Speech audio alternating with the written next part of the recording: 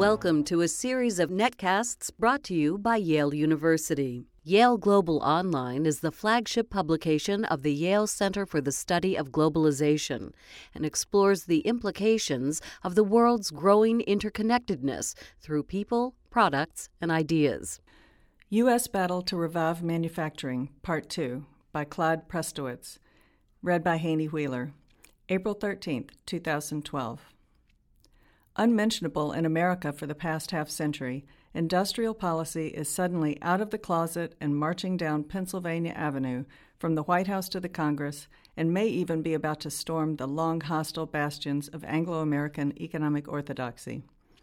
In his State of the Union address, President Barack Obama called for revitalization of manufacturing as the basis of an American economy, quote, built to last, unquote.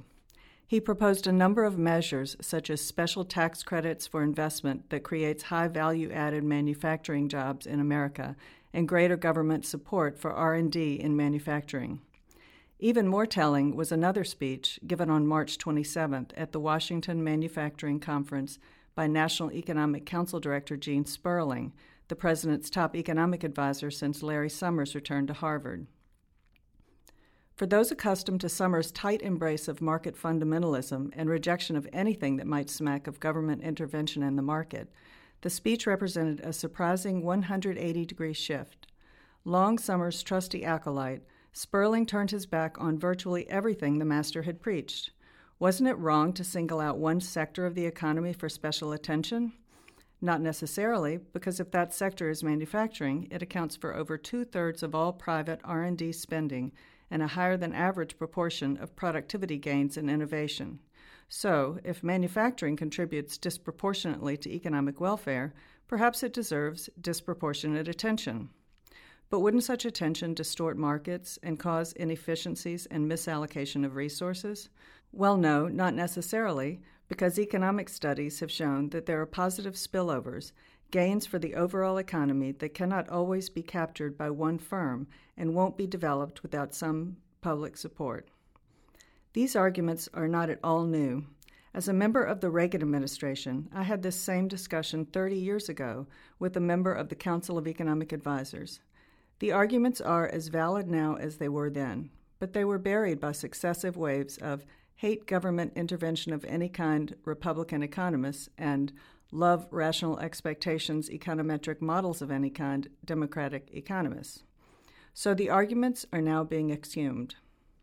The reasons are twofold. At one level, it's simple. The president is asking some fundamental questions. At a White House meeting, which I attended more than a year ago, he asks, why can't we build high-speed trains in America? Why can't we make batteries in America? So Obama's instincts are not so different from those of most ordinary Americans who wonder why everything they buy is made in China, Japan, or Germany. His questions trigger a search for answers. At a more fundamental level, the president is asking these questions because he knows that America is not paying its way in the world and that its productive base is no longer generating sufficient wealth to maintain America's far-flung geopolitical commitments while also delivering the American dream to future generations. The president knows that if he can't revitalize the productive base, he and the country will both fail. And in the search for answers, his advisors have inevitably been driven to industrial policy.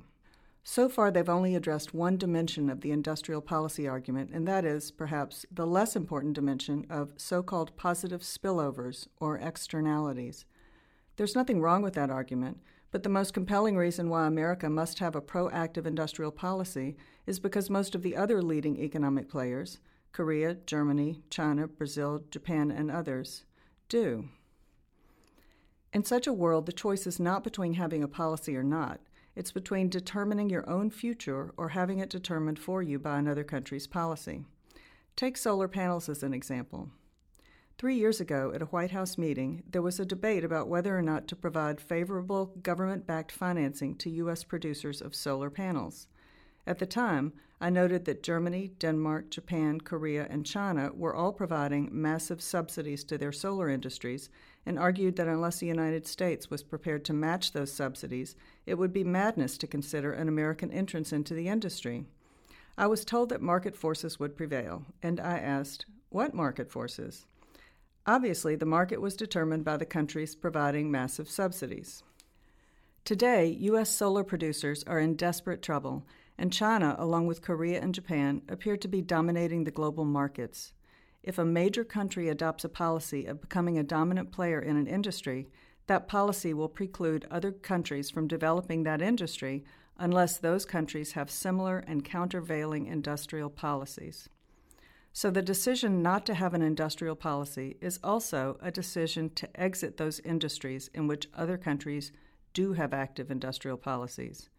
In short, no policy is a de facto policy. In view of the large variety of comprehensive industrial policy of the likes of China, Brazil, Japan, Germany, Korea, Singapore, Taiwan, France, Sweden, and Israel, it's difficult to imagine that the United States can remain competitive in many industries without effective industrial policies. This inexorable conclusion has led to the resurrection of industrial policy in Washington. Many believe the objective of industrial policy should be a manufacturing renaissance that will create millions of high-paying manufacturing jobs. Unfortunately, this is virtually a contradiction in terms. High-paying industries are not likely to be labor-intensive. On the other hand, others seem to assume that whatever Americans can do in manufacturing, Asians and Germans can do better. That is also far from the case. What America needs and can do is capital and technology-intensive manufacturing that may not create a lot of direct jobs, but will create the wealth that creates many innovations and industries that create lots of high-paying indirect jobs. Think about it this way. There's been much talk about Apple producing its iPhones and iPads in China and about how Steve Jobs told Obama that, quote, those jobs are never coming back, end quote. But which jobs was Jobs talking about? The iPad is not really made in China. It's assembled in China by workers being paid a tenth or less of what American assembly workers would need to be paid. Maybe those assembly jobs aren't coming back, but they account for only about $7 worth of a $200 iPhone. The heart of the iPhone is its high-value components, such as digital signal processors, electronic displays, and memory chips. Those aren't made in China. Rather, they're made in Japan, Taiwan, Korea, Germany, and the United States. Production of those components is not labor-intensive. There's no reason why they can't be produced competitively in the United States. To achieve that, a new U.S. industrial policy should focus on providing incentives such as free land, tax abatements, and low-cost loans to lure global companies to put new production facilities in America. At the same time, the U.S. government must aggressively coordinate with corporations to identify regulations and other measures that might be altered to enhance the attractiveness of investing in America.